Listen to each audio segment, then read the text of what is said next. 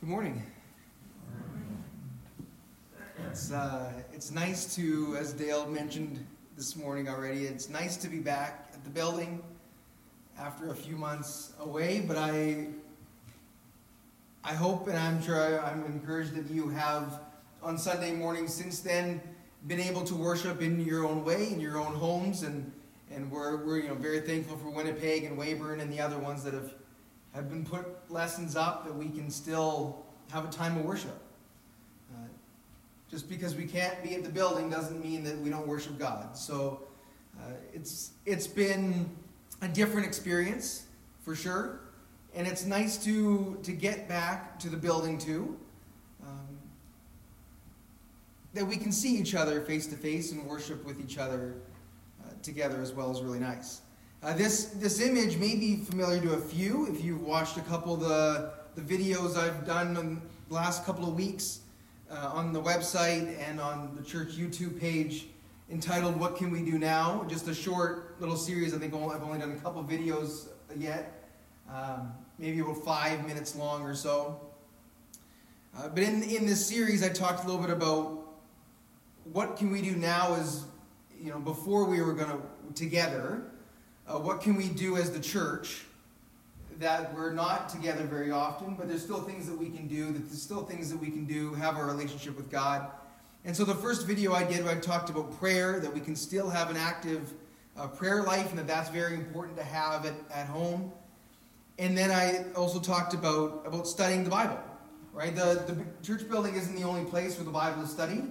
So you all have one at home, and we're able to study at home as well, even if we're not in our regular routine of worship on Sundays and Bible studies throughout different times. We still have opportunities to study. And so this morning I thought I'd kind of continue that a little bit as we're kind of now taking the next step in and being together on Sundays.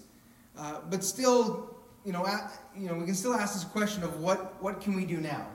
And so the idea that I want to bring up this morning is that we can be united together.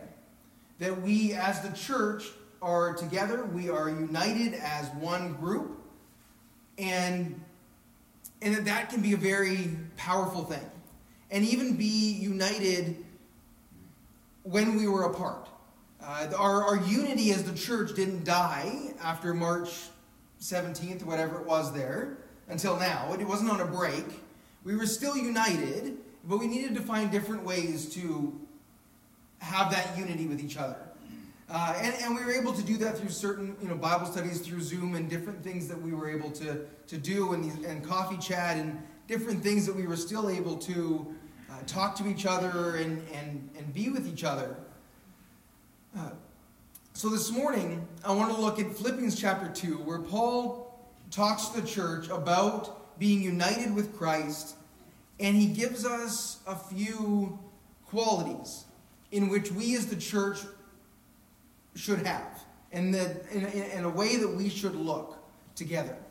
So we'll start in Philippians chapter 2, the first 4 verses.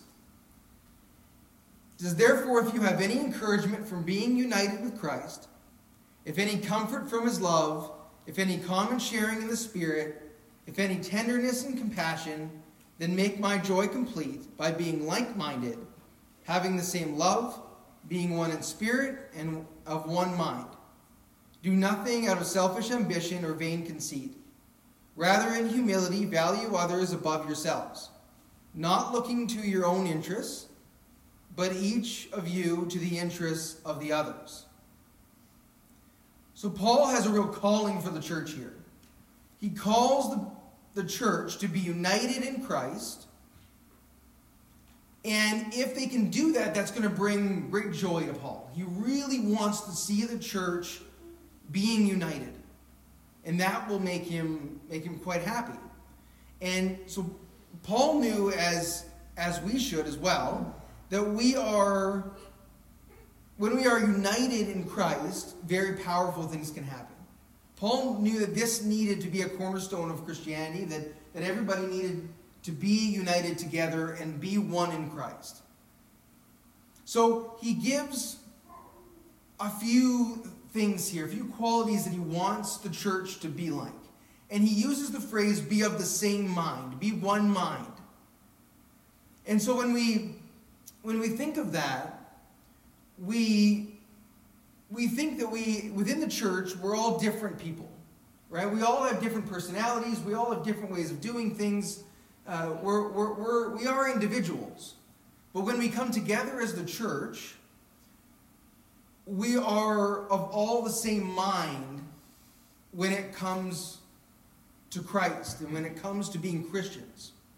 That there are certain qualities that we all have, even though no matter what our personalities are like. So Paul mentions a few things in here. He talks about having comfort in the love of Christ. That no matter what's going on in our lives or in the world, that we can always have comfort in Christ. And as the church, we can have comfort in each other. He talks about sharing in the Spirit.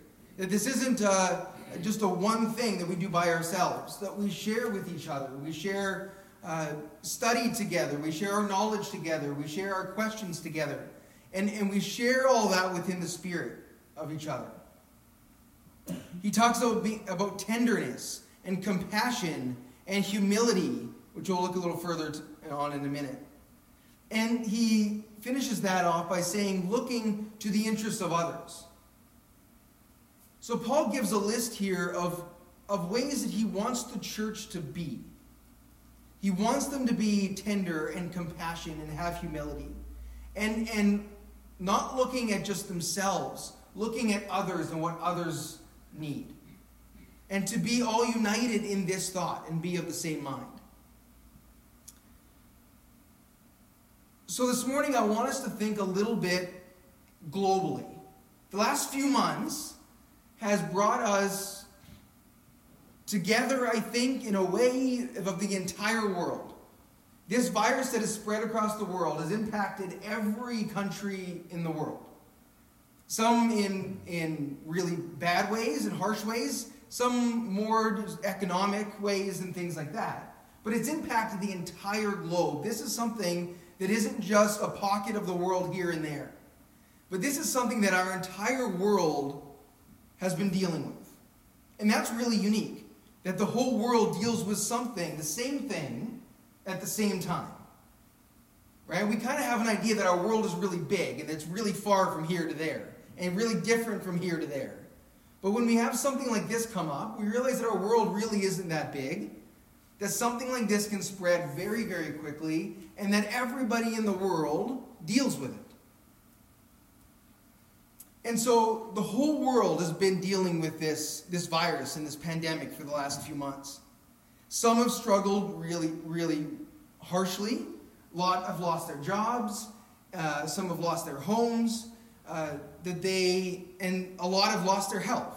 And many have lost their lives. One of the things I want us to think about is that we want to think beyond our own bubble here. As Dale mentioned earlier, that we are very blessed here in Manitoba. The virus hasn't impacted us really harshly. Manitoba's done very well in response with it. Our community here has had very little impact with it. But that doesn't mean that it doesn't exist. We've been blessed to not have a huge worry on us, but we are still concerned about it. But we are, as Christians, think about the entire world and how the whole world is doing, not just how we are doing. So it is beyond our own community, it is beyond our own bubble that we need to think of how the world is doing and what we can do about that. I had here that God is everywhere and that people are everywhere. Right? And so God covers the whole world and His Word covers the whole world. And so we need to be recognizing that the whole world is watched by God and needs the gospel. So it's important to think about what people are going through in other parts of the world, not just what we're going through and we're dealing with here. And so one of the main points that Paul brings up in Philippians here is the idea of humility. And humility is one of the key characteristics that the Christian life will revolve around. He says in chapter 2 again still, in verses 3 through 8. It says, "Do nothing out of selfish ambition or vain conceit. Rather, in humility, value others above yourselves, not looking to your own interests, but each of you to the interests of the others. In your relationships with one another, have the same mindset as Christ Jesus, who being in very nature God, did not consider equality with God something to be used to his own advantage. Rather, he made himself nothing by taking the very nature of a servant, being made in human likeness, and being found in appearance as a man, he humbled himself by becoming obedient to death, even death on a cross." So humility is a very important trait that we need to have in our lives. It's important, but it can be challenging. As just part of human nature, we have a tendency to look to ourselves. And we have a bit of a selfish nature in us. That we want to make sure that we are okay, and our immediate family, our immediate ones around us are okay. And then, if that's all okay, then we'll look outside. Then we'll look beyond our bubble, our group. But humility is calling us, and Paul is calling us here, to not just think of ourselves and make sure that we're okay, but to look out to the world and see what the world is going through, see what the world needs, and act accordingly to that. Go out and help the world. Act like Christ did as he went out and helped the world around him. It's easy just to think, as long as we're secure, then we'll go help. But that's not really what Paul is calling us to do. Other people need help, even when we need help. And we need to be able to train ourselves and recognize in ourselves that we need to help those people, even if I'm still uncomfortable. And that's not an easy quality to have. We live very comfortable lives here. And we've been comfortable even in the last few months, even if we've had some things, that have been delayed or just that we've had things uncomfortable a little bit. But we're okay with that. It's not that big of a deal. We're still pretty comfortable. We go home to a house with nice air conditioning on a day today, or we can still go to the store and get groceries. We can still pay our mortgage, and we can still buy food. But many, many people in the world right now cannot do that. And we need to train ourselves to constantly think about those people, and then what can we do for them.